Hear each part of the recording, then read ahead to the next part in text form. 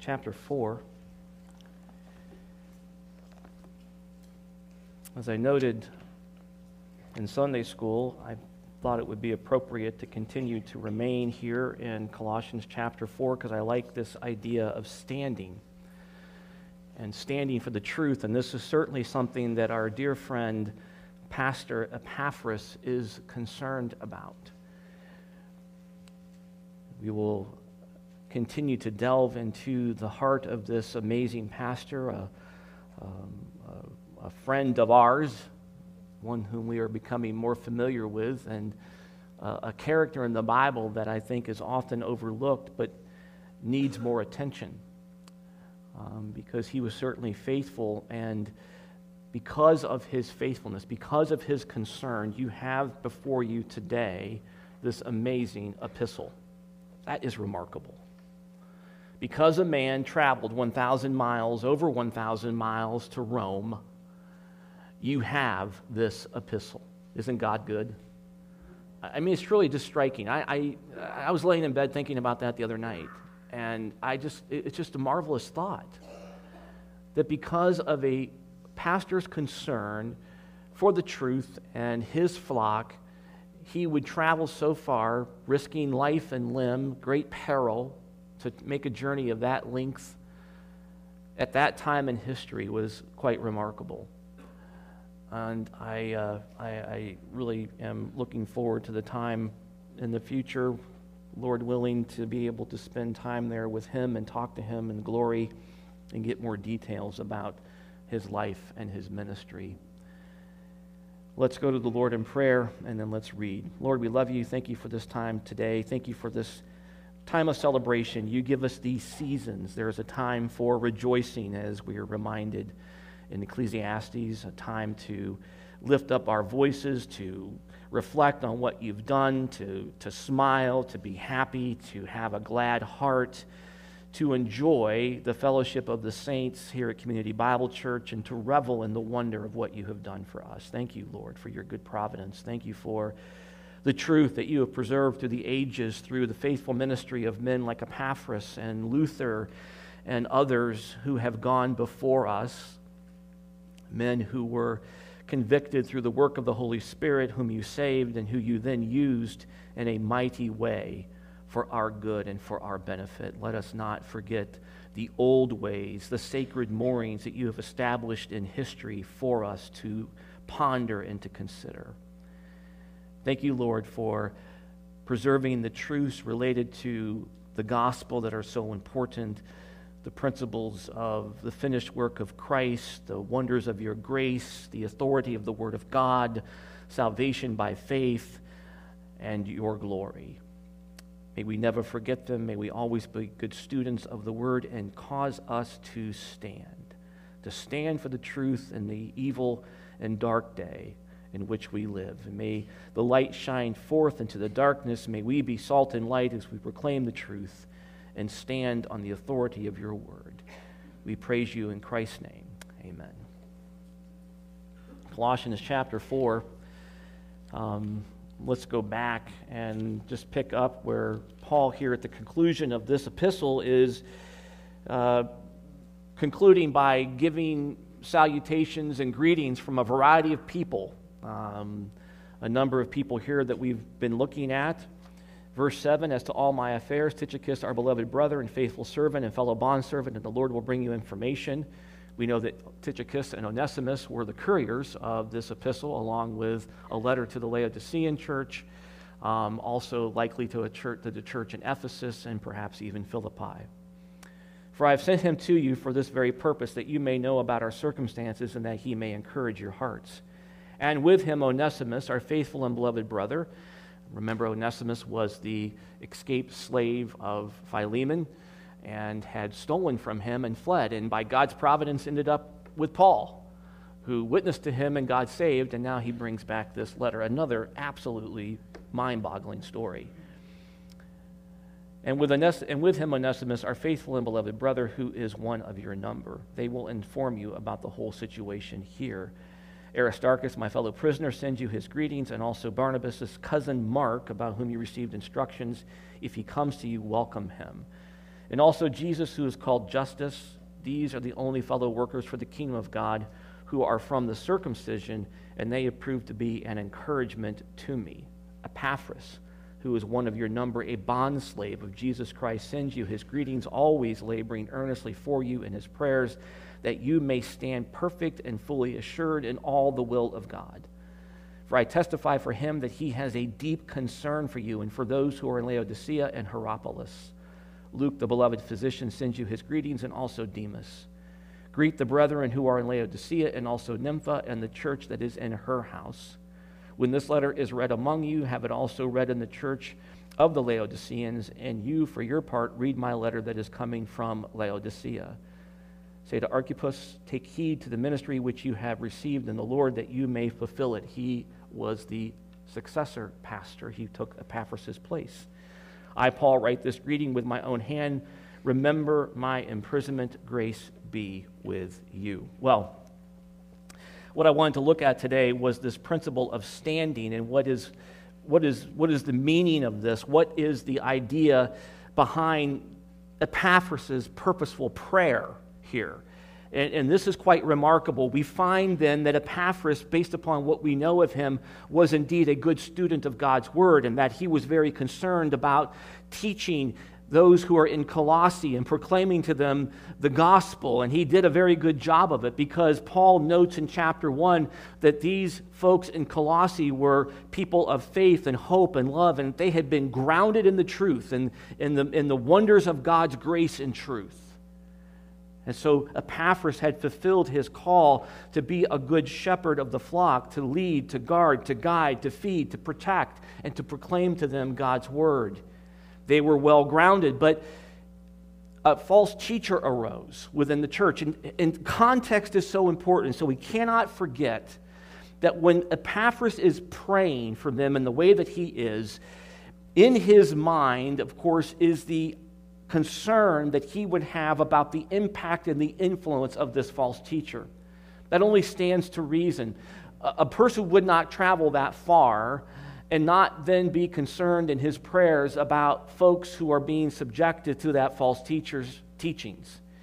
And Paul goes to great lengths in this epistle, in particular chapter 2, to unpackage what it is he's teaching and to confront it, condemn it, and to push the Colossians back into Christ. This epistle is about union with Christ. It's about who we are in Jesus Christ, how we have been saved and reconciled and fitted for meaningful service, and then how we live that out in real time in our homes, in our work, even as a slave, remarkably, as we know from chapter 3.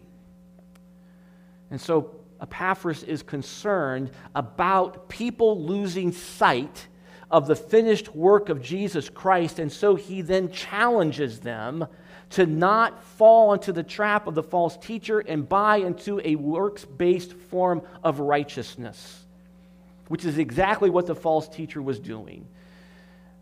It was a hodgepodge of mysticism, philosophy, man-based philosophy, a bizarre form of elevated temple worship, the worship of angels, engaging in excited utterances, revelation through other means other than God's word, and also works, and going back to a ritualistic form of belief, which the Colossians had been saved from. And so don't forget that. That's very important. There are some who, I think, as with chapter 3, diminish the punch of the meaning of a verse like this by just making it a category that says that Epaphras was concerned about their morality. He wanted them to be, sexually pure and ethical and moral people. And that may have been part of it, but that removes the urgency of the prayer, because verse 13 tells me that Epaphras was praying for them in such a way that it was tantamount to strenuous toil, the hard work, painful toil. Epaphras can't be there with them. And so he's not able to preach, he's not able to be with them and to protect them in that way, so he's engaged in this painful toil of praying in such an earnest way that it's referred to as labor. That's significant. We can't lose sight of that. And so he's praying for something very specifically. Now, his prayer is an urgent call even to the church today. The idea of standing, of course, is a principle that we find in the Reformation. We know many of the men who were in the Reformation who stood for the truth. We talked about Luther this morning at the Diet of Worms, and he, there at the peril of his own life, stood for the authority of God's word over the ramblings and babblings of the Pope. We know that John Knox would stand in England. We know that Calvin would stand in Geneva along with his friend Beza and Melanchthon. We know that before them John Hus stood. We know that John Zwingli stood. And that these men stood on the authority of the content of God's word, and they challenged the people to do that in the face of grievous error. What was the error? It's very similar to what the church in Colossae is facing. It's the same old lie. Satan's playbook is worn and torn. It's tattered.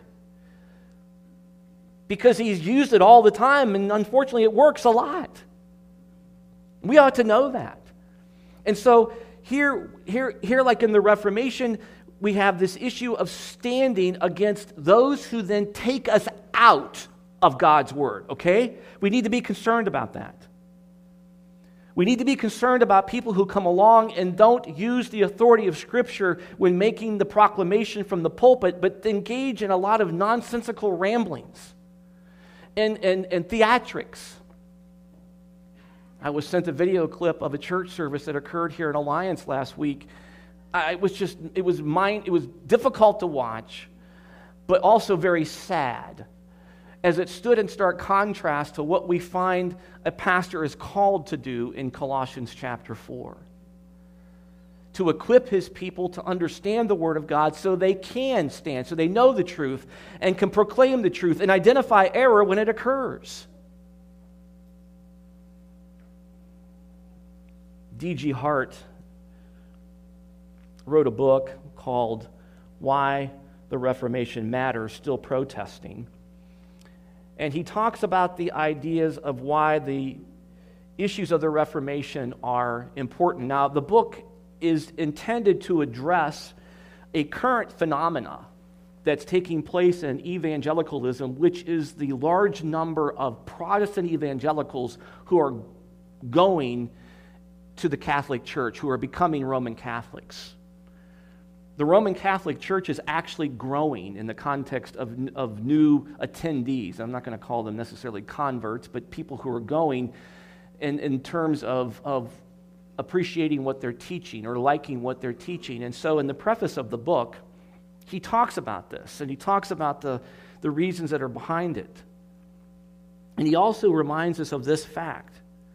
Whatever readers may make of current trends among Roman Catholics and Protestants, the debates that divided to two sides of Western Christianity still matter. At least that is the contention of this book.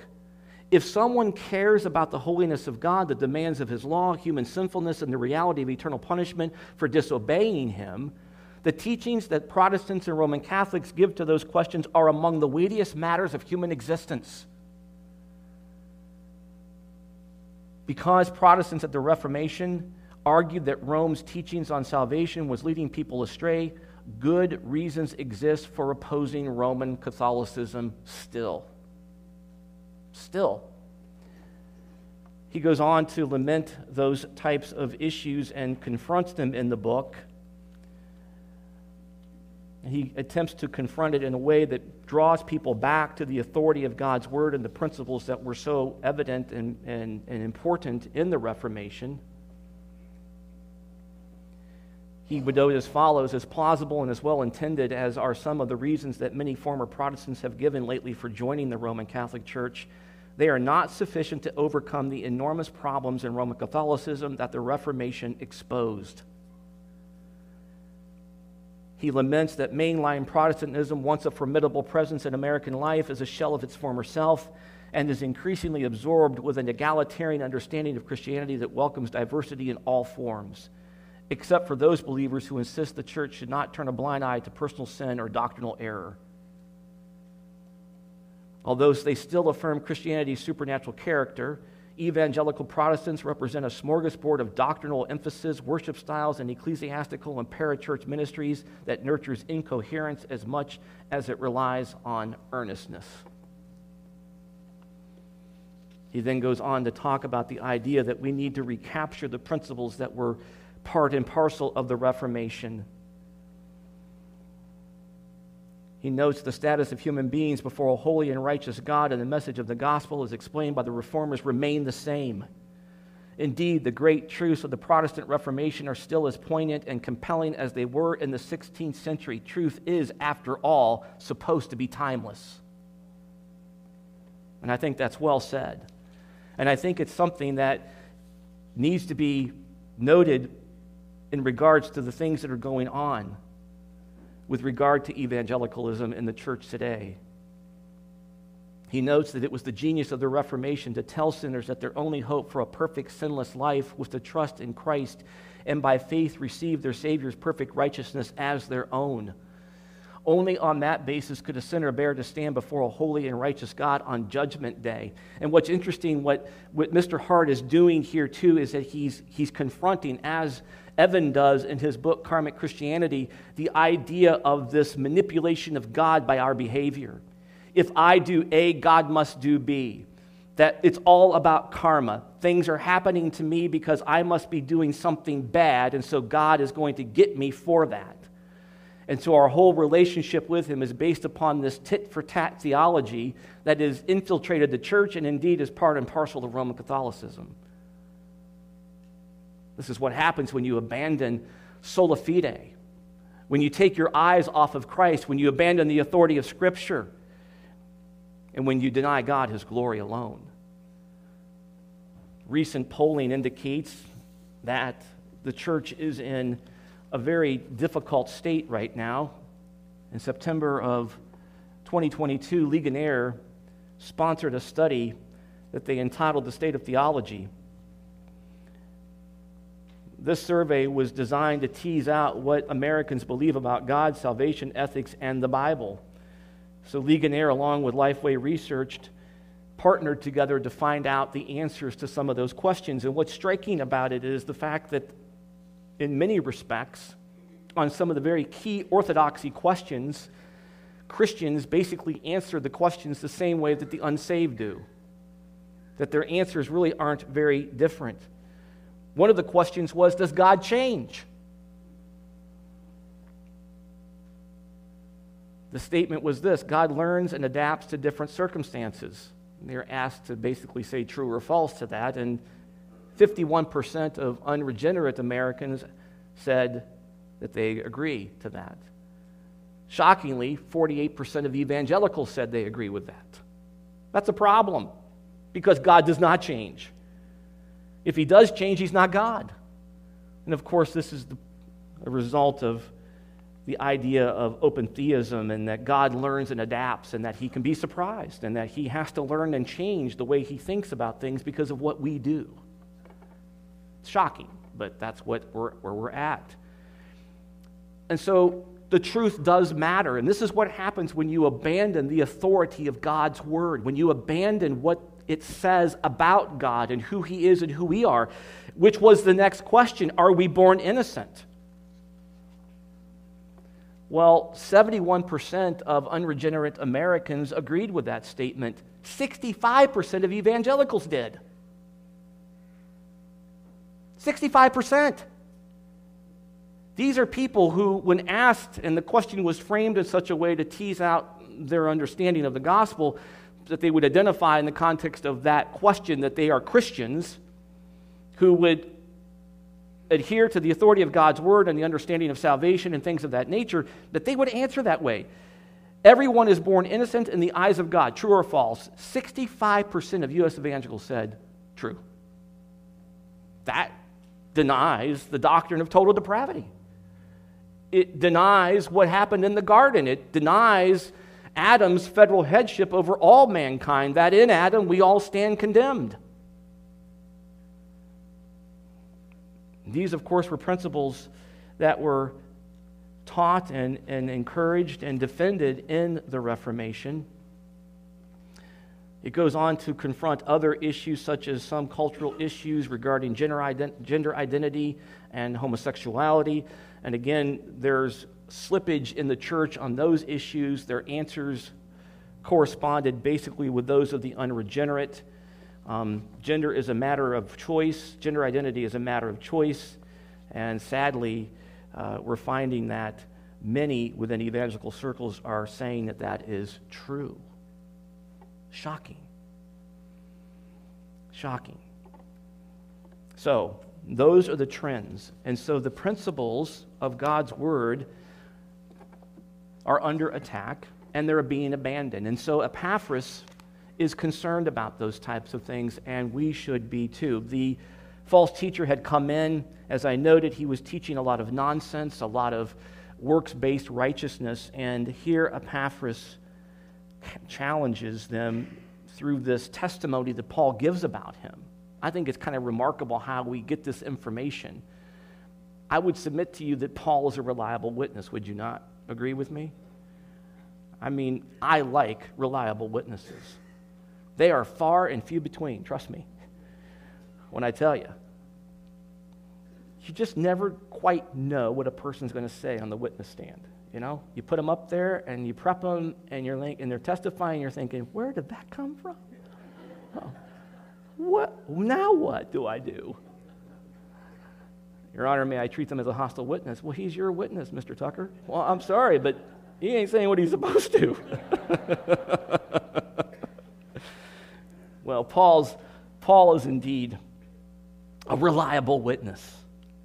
It's amazing to me that it's Paul telling us this. Through the inspiration of the Holy Spirit, Paul is communicating this about this pastor, Epaphras. And so let's unpackage the meaning and significance of what it is that he is doing here. So as we look at this passage in verse 12, we understand then that he's laboring earnestly. We talked about that last week in his prayers because he can't be with them in person. And the purpose of the prayer is significant. It's that they may stand perfect and fully assured in all the will of God. So the words that are used here are significant. The word stand has a notion of a resolute faith. Now I want you to pay attention to the meaning of the words, okay?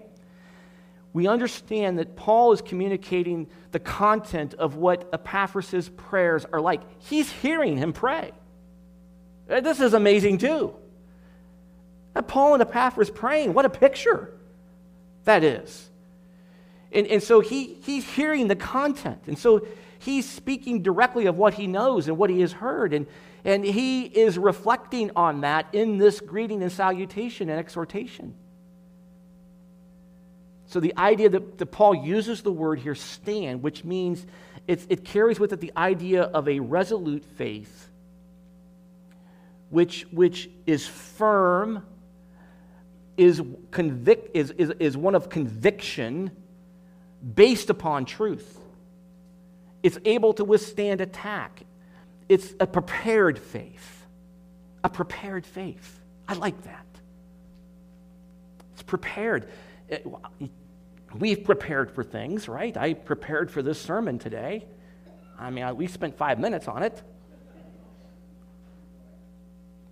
You prepare for things, whether it's, working in the yard or getting ready for work or making a presentation or doing something. So it's the idea of a advocacy, a conviction that is prepared, which is so good. And so in the context of that meaning, then he wants them to be prepared in a perfect way, in the idea of standing in a conviction that has attained to its appointed purpose or end. It's complete. It's not a shallow faith. It's not a shallow standing. It's a standing that has been perfected in its totality and completeness. That would be necessary in order to challenge this false teacher. If we go back and we look, Paul would say in chapter 2, verse 4, that this guy's kind of clever. chapter 2, verse 4 tells me this. I say this so that no one will delude you with persuasive argument. This guy was persuasive. Apparently, some of those at the church in Colossae had fallen into the error and were believing what he was saying. So much so that in chapter 2, verse 23, Paul says this: these are matters which have, to be sure, the appearance of wisdom in self-made religion and self-abasement and severe treatment of the body, but are of no value against fleshly indulgence. The false teacher's ability to persuade was such that Paul had to say to them, well, it may sound clever, it may be catchy, it may be something that is appealing in some context, but it's of no value to you spiritually. Epaphras, concerned about that, is praying that God keeps them, that he causes them to stand perfectly in a complete way, understanding and grasping the gospel that brought them into a relationship with the Lord Jesus Christ. Don't forget that. Back in chapter 1, we're reminded that Epaphras had taught them that well. Go back to chapter 1 just by way of reminder so we don't lose the context of the story, which is so amazing. There's so many dimensions to this epistle. But back in chapter 1, verse 6, he notes that in verse 6, which has come to you just as in all the world also, it is constantly bearing fruit and increasing, even as it has been doing in you also since the day you heard of it and understood the grace of God in truth. Okay? Epaphras is concerned about them losing that dynamic, that conviction. So he prays that they would stand perfect. And so we see this prayer focuses on people who are grounded in the authority, finality, totality, efficacy of God's word. The truth. The truth about what? What is the truth? You can't handle the truth. The truth is who we are, right? This is so good. So Paul, in chapter 1, reminds them who they are. You're in the kingdom of darkness. God saves you, and he brings you into the kingdom of light. You were alienated and hostile in your mind towards God, but he changed you and transformed you and made you new creation in Jesus Christ. You've been reconciled. You've been made complete in him. Your sins have been nailed to the cross. The law no longer stands condemning you, but you are in Christ and complete in Christ, and you can rest in his finished work. That's the truth in which they have been grounded and were settled. And Epaphras is praying, dear God, keep them in the truth. Cause them to stand perfect in the truth. I don't want them to be karmic Christians. I don't want them to be Roman Catholics. I don't want them to buy into the error of those things because it will rob them of their joy and peace in the finished work of Jesus Christ. Keep them from that. Keep them from that. And so, we see that Paul is emphasizing the content of the prayer of Epaphras because it is important. It goes back to what Paul would say in Colossians 1:28 was the purpose of his ministry. We proclaim him, admonishing every man and teaching every man with all wisdom, so that we may present every man complete in Christ. And so Epaphras was praying that they would stand and that they would stand perfectly and also fully assured. And man, I love this.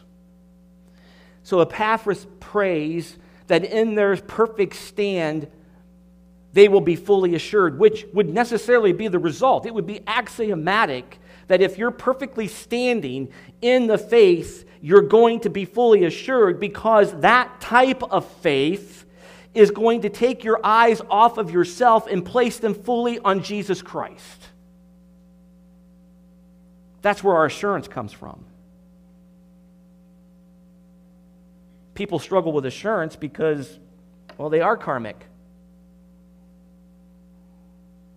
They are thinking that they can manipulate God with a host of different formulas and things, rather than just resting in the fact that Jesus has done it all, and that as Christians we are called to suffer, and just because you're suffering doesn't mean that you've got bad karma or you've done something wrong or bad. It's not that. And so he wants to make certain that they are assured. The idea of assurance is so important. Paul would emphasize that in Romans chapter 8. Nothing can separate us from the love of God. There's nothing that can thwart God's purpose in that context.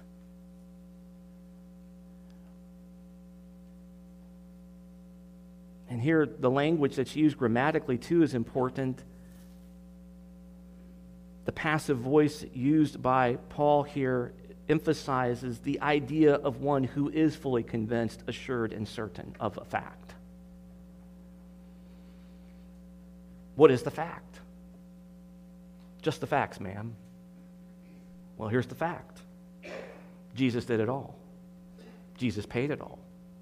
Jesus finished it all. Jesus keeps it all. Jesus will see it to the end. That's what he wanted them to be convinced of.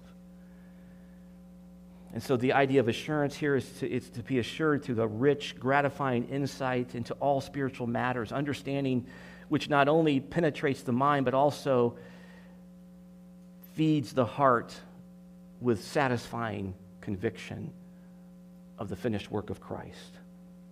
This is so important in light of the attack on the gospel that is happening by the false teacher in their church. This is so incredibly important for them to understand and to appreciate. And Epaphras knows that, and he's praying that way. Again, there are some commentators who have kind of diminished, I think, the power of this passage by just making it about their ethical behavior. But it's much more than that. Again, the context of the epistle forces me into a construct which recognizes the impact of the error of the false teacher and the danger that it poses. Epaphras does not want Colossae to become like so many evangelicals today, not able to articulate who God is, who is Jesus Christ, what he has done, who they are, and their need for a Savior. Again, I go back to this video clip that was sent to me last week, which demonstrated the problem that this poses now for the church. A number of children being paraded before the congregation, holding up placards about what Jesus has done for them. There must have been probably 25 or 30 young people at various ages. I only saw one sign that made any reference to salvation and sin. The rest of them were all the things that Jesus helps them do about getting over body dysphoria issues or not having friends or things of that nature. There's no assurance in that. We've marketed Jesus in such a way that we've robbed him of his prerogative. We've robbed him of his purpose. And so Epaphras here emphasizes this issue of standing, the idea of standing perfect and fully assured in all the will of God. Well, what is the will of God? Well, certainly it speaks to our moral and ethical behavior, but the will of God also reaches into the idea of the purpose of salvation, does it not? Go to Ephesians chapter 1. There you see the will of God on full orb display, the counsel of the triune God in the halls of heaven. Basically is what you see. Let's go back and look at Ephesians chapter 1. This beautiful passage, it's one of my favorites. Well, they're all my favorite, but this is super good too. Look at verse 3. Blessed be the God and Father of our Lord Jesus Christ, who has blessed us with every spiritual blessing in the heavenly places in Christ, just as he chose us in him before the foundation of the world, that we would be holy and blameless before him. In love, he predestined us to adoption as sons through Jesus Christ to himself, according to the kind intention of his will. See this? to the praise of the glory of his grace, which he freely bestowed on us in the beloved. In him we have redemption through his blood and forgiveness of our trespasses according to the riches of his grace, which he lavished on us in all wisdom and insight. He made known to us the mystery of his will according to his kind intention, which he purposed in him with a view to an administration suitable to the fullness of the times. That is, the summing up of all things in Christ, things in the heavens and things on the earth. In him also we have obtained an inheritance, having been predestined according to his purpose, who works all things after the counsel of his will, to the end that we who were the first to hope in Christ would be to the praise of his glory. In him you also, after listening to the message of truth, the gospel of your salvation, having also believed, you were sealed in him with the Holy Spirit of promise. You've got to remember these things, who is given as a pledge of our inheritance with a view to the redemption of God's own possession, to the praise of his glory. That's what Epaphras wants them to remember. To stand in that, complete, assured of it. And knowing those things, they can confront the false teacher and stand in opposition and say, no, leave us. Leave us, wicked man. You're taking our eyes off of Christ. Get out of our church. Leave now. That's your job. And Epaphras is praying for them in such a way that it's toil, it's labor. He has an abiding disposition toward them in such a way that he is consumed, in essence, with their care this way. Deep concern. And so the context, again, drives me into this issue of better understanding what it is that Epaphras is concerned about. Epaphras' prayer is a clarion call to the church today, to all those who would be pastoring, those who would aspire to it and continue in it, to those who are the recipients of the efforts of the pastor, to be reminded of what it is the pastor is called to do and what your response is to the Word of God, to understand it, to comprehend it, so that you too can be assured and rest in the finished work of Jesus Christ.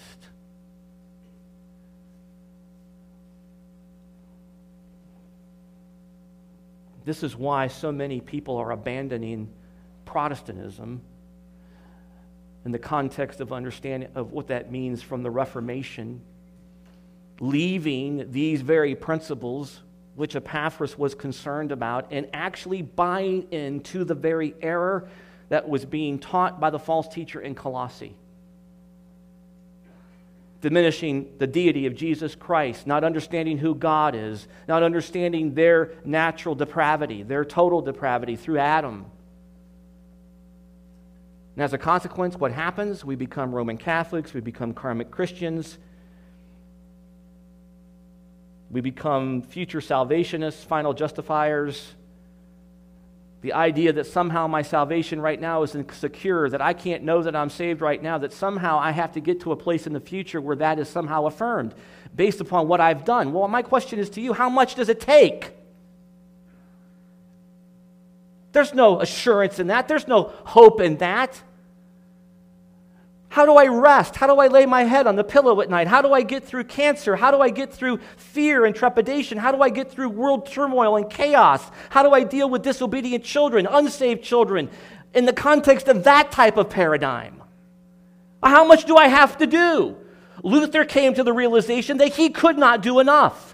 As hard as he tried, as rigorous as his practices were and his rituals were, even beating himself, he came to the realization through the Word of God that he stood in Christ alone by faith alone.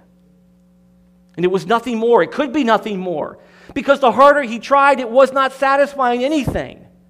It just made it worse. This is where so many Christians are today. It's so sad to see this. And Epaphras was concerned about it, and Paul testifies to the significance of what he's doing. And ultimately, what we find today is that the Reformation has been abandoned because we have abandoned the very things of which Paul is teaching us in Colossians, the distinction between the law and the gospel. That's ultimately what Colossians is about. Evan writes the following in his really good book that we're studying in men's theology class, Seeds and Stars. He has a heading called Law and Gospel, or Lawspel, Lawspel. It can also be called Glospel, where the gospel and the law are combined, where we add works to everything in order to have some additional affirmation that we then rest in, faithing in our faithfulness rather than looking to Christ, who is the author and finisher of our faith. Evan writes as follows: any initiative that promotes gospel activism in addition to or equal to the gospel announcement has confused law and gospel. No small mistake. To be fair, we all likely have done this to some degree in our immaturity. You know, what's remarkable to me is we've been working through Karmic Christianity in the men's class, the number of guys coming to me and saying, man, I've been doing this. I'm finding myself here. I've done this. I've been living this way. Well, like Evan says, to be fair, we all likely have done this to some degree in our immaturity. If left unaddressed and unchanged, blending law and gospel will have eternal consequences. Unrepentant devotees to the gospel, a mixture of unbiblical new laws and God's law cloaked in gospel-y language, are promoting a false gospel that can never save. It only condemns. That's exactly what the false teacher is doing. This is why Paul says it's not effective to anything. It may sound clever, it may sound good, but it does nothing. It only condemns. He goes on and writes, so in Great Commission spirituality, as tempting as it is to talk passionately about living the gospel, kingdom building, partnering with God, incarnating Christ's love, or being radical, we must cautiously differentiate between precept and promise. If we do not, and if we merge law and gospel into an imprecise and activistic gospel, we will lay unnecessary burdens upon not only ourselves, but upon those whom we are seeking to make into disciples. In confusing law and gospel in our spirituality and disciple making, we are in danger of Jesus' warning to the Pharisees. Woe to you, scribes and Pharisees, hypocrites, for you travel across sea and land to make a single proselyte, and when he becomes a proselyte, you make him twice as much a child of hell as yourselves. To be clear, the classic Reformation articulation of law and gospel essentially teaches that all the precepts, imperatives, and instructions of Scripture, not merely the Old Testament or the Ten Commandments, fall under the category of law, while all the promises of Scripture fall under the category of gospel. The gospel essentially means the good news, and news is always an account of an event in the past tense. News that is good reports a past event that produces ongoing and even future blessings and benefits. The good news of the gospel indicates an accomplished event, not a potential future. Law is always potential, the standard for earning and enjoying future blessing. Promised future blessings are grounded in the good news that Christ has fulfilled the law's demands for us. However, potential future blessings are conditioned upon our past, present, and future perfect obedience to the law. What God requires by precept, He gives by promise. God commands to love Him and love others that should break us so that we would beg Him for mercy. And then in His generous love, He credits to us the righteousness that He demands and the subsequent blessings as though we have always walked in righteous obedience. We are not infused with the righteousness of God. Christ came to fulfill the law so that through faith we are imputed with the righteousness from God that Christ earned for us. To be even clearer, God isn't waiting for us to grovel and seek Him and meet Him part way. He's not even waiting for us to go only one step toward Him so that He would take 99 steps toward us. No, there is no climbing Jacob's ladder. We are dead in the grave. God in Christ comes down and pulls us out of the ground, breathes new life into us, transplants a new heart in us, gives us a transformation of Christ's pure blood, unplugs our ears and peels our eyes open so that in the face of Christ we can see and hear Him say, "Come, everyone who thirsts, come to the waters, and he who has no money, come buy and eat. Come buy wine and milk without money and without price." In other words, you who are so helpless, I will not only provide what is necessary for you to abound in life, righteousness, and its blessing, but I will provide the means by which you must receive it, faith alone. God gives us the food we need. He pries open our clenched fists and places in our hands faith alone, with which we receive Christ. through the gift of faith alone, God gives us Christ and all that he is for us and for all of life. The law says, do this and you shall live. The gospel says, I have done this so that you shall live. Those seeking sanctification by precept say, all this we shall do. But those sanctified in the promise say, all this Christ has done. Let us rest under his yoke. It's believe and receive or try and die. There is no gospel middle way, no dialectical synthesis here. It's Jesus only or not at all. Man, that's good. Do you believe that? Do you believe it? There are so many Christians who are in the context of this that they are doing this very thing the opposite way. They're trying to work. They're trying to do more because pastors and pulpits keep telling them, try harder, do more, work harder, do this, do that. Telling them, you can't know until the end. I can say to you that you can know right now. And Epaphras wanted his dear saints in Colossae to understand that, to stand in that truth. That is the will of God. That is the will of God. To rest in that truth.